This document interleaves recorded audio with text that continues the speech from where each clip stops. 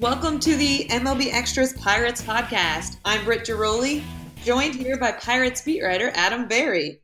Adam, how are you? I'm good, Britt. How are you? I'm good. So certainly an interesting season for the Pirates here. They fell short of the playoffs ultimately, but outperformed what you thought they would have done probably in spring training. They made some big moves, traded, obviously, McCutchen. How would you kind of view this season overall? Yeah, I think manager Clint Hurdle kind of nailed it at the end of the season before the last game when he said, "I'm pleased, not satisfied." Because, like you said, they did outperform most preseason projections, which had them winning anywhere between 72 to 78 games, and certainly outperformed fan expectations, which after the Andrew McCutchen and Garrett Cole trades, a lot of people were starting to sound the 100-loss alarm, which they obviously got nowhere near. They finished above 500 for the first time since 2015, fourth time since 1992. You saw a pretty good young pitching staff come together in the second half, and you saw ups and downs from the lineup with the upside that most of that group is coming back next season. So pleased, not satisfied, as Hurdle said, was a pretty good summary because they did a lot of things well. They did some things poorly, but ultimately you kind of have to view it as an average season because you look overall, they had 3 more wins than losses. They won 1 more series than they lost, and they allowed 1 more run than they scored. That's the definition, essentially, of an average team, and you kind of can't let the fact that they finished above 500 obscure that, because they still finished in 4th place in the NL Central, and we're still seeing the Brewers playing right now. The Cubs made it to the postseason. The Cardinals put together a really good run after making the change at manager. So they answered a lot of questions this season, but they still have a lot of questions to answer this offseason and certainly early on next year. Speaking of this offseason, Adam, you mentioned they're bringing back a lot of the same core that did kind of, to some extent, outperform expectations. What are their needs heading into this offseason? What do you think they need to do to take them to that next level?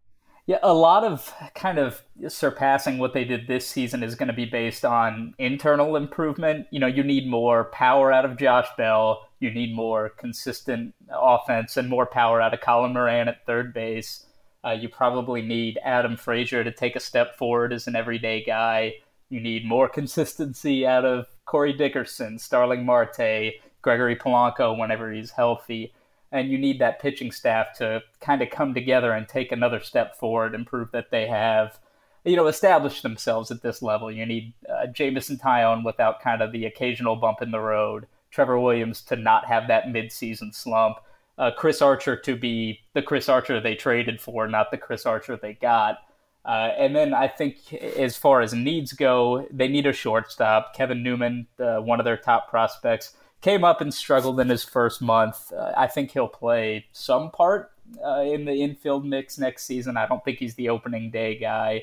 You probably need something there, something of an upgrade, whether it's a glove first guy like a Adeiny Hechavarria or Jose Iglesias or Nick Ahmed on the trade market, or just somebody with a little more thump offensively, because infield defense was a problem. Offense from the infielders was a problem this season.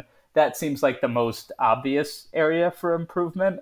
Overall, they could use more power, and I do wonder if Jung Ho Kang could be part of the solution there if they pick up his club option or re-sign him as a free agent, because you could use just a little more thump, especially on the corners. If Gregory Polanco is going to be out for upwards of a month, which is another potential need. If Polanco is out for months and not weeks following shoulder surgery, you need somebody to step in right field. Right now, it would be somebody like Pablo Reyes or Jordan Luplow, and I think they probably need a more experienced player there, somebody who can, man right field for 2 months if need be, and then slide into kind of a fourth outfield role whenever Polanco does come back. So those are kind of the most obvious needs at shortstop, some sort of power bat, and then potentially in right field based on Polanco's recovery this offseason. Adam, you mentioned Chris Archer, and I remember on the trade deadline, it was kind of like random, like, whoa, they're going for it. They're Yeah. getting Chris Archer. Obviously, not what they expected. What's it going to take for him to get back to being that guy they thought they traded for? And how big could that be for this Pirates club moving forward? Yeah, it's huge. If he can be more of the guy that he was in September instead of the guy that he was in August, it's going to give him a really solid 1, 2, 3 punch atop the rotation with Jamison Tyone and Trevor Williams.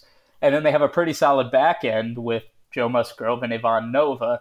If you talk to Archer, it was basically just a matter of comfort settling in with Francisco Cervelli behind the plate. He was kind of in the process last season of, remaking himself as a pitcher a little bit, or, kind of revamping his arsenal. He added a two-seam fastball, which he hadn't really thrown the last couple of years.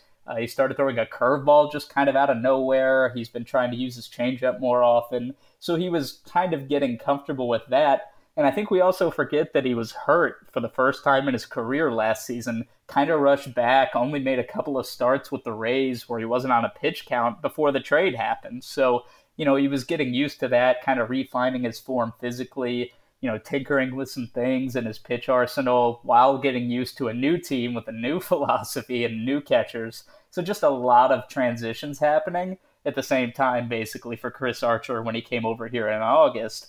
So it's encouraging, I would say, that he started to kind of find his way back in September. He wasn't facing the greatest competition, but there were more encouraging signs just in terms of how he pitched, not necessarily just the results. But he's got a good arm. He's a top of the rotation type guy when he is healthy. And it's worth noting that they made that trade not just for 2 months in 2018. They made it for the next couple of years while he's going to be under team control. So, you can judge on the results, not just from this year, but for the next several years going forward. And they still feel pretty good about the guy that they got, that he can get back to being the Chris Archer that we knew. Adam, speaking of, the next couple of years and beyond, I mean, what's the ultimate kind of goal here with this front office at the Pirates, where they stand? We know they're bringing back a lot of the guys they had this year on a team that essentially went 500. Mm-hmm. We know there is some upside. There's certainly some promise with some of those guys that they have.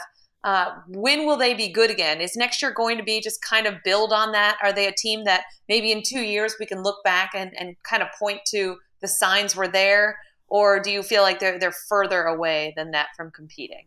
It's a very good question, because you can kind of look back at last season as a rebuilding year in kind of a flash rebuild way. They retooled, as they like to say, and it was fair to expect that after the trades that they made with Andrew McCutchen and Garrett Cole, that they were going to take a step back. Oddly enough, they took a step forward in the standings while kind of rebuilding around this young core that's now going to be together for the next couple of years. So I would say that it has to be next year to a certain extent, because they lost some faith from the fan base when they made the trades that they did. Attendance was down once again. They're heading into a pretty critical stretch here, because they traded away Austin Meadows and Tyler Glasnow, and some of these guys who were part of that next wave are either here or they've been dealt away. So this is the group. This is the one that they're betting on. So that's why this offseason is going to be so fascinating for me, because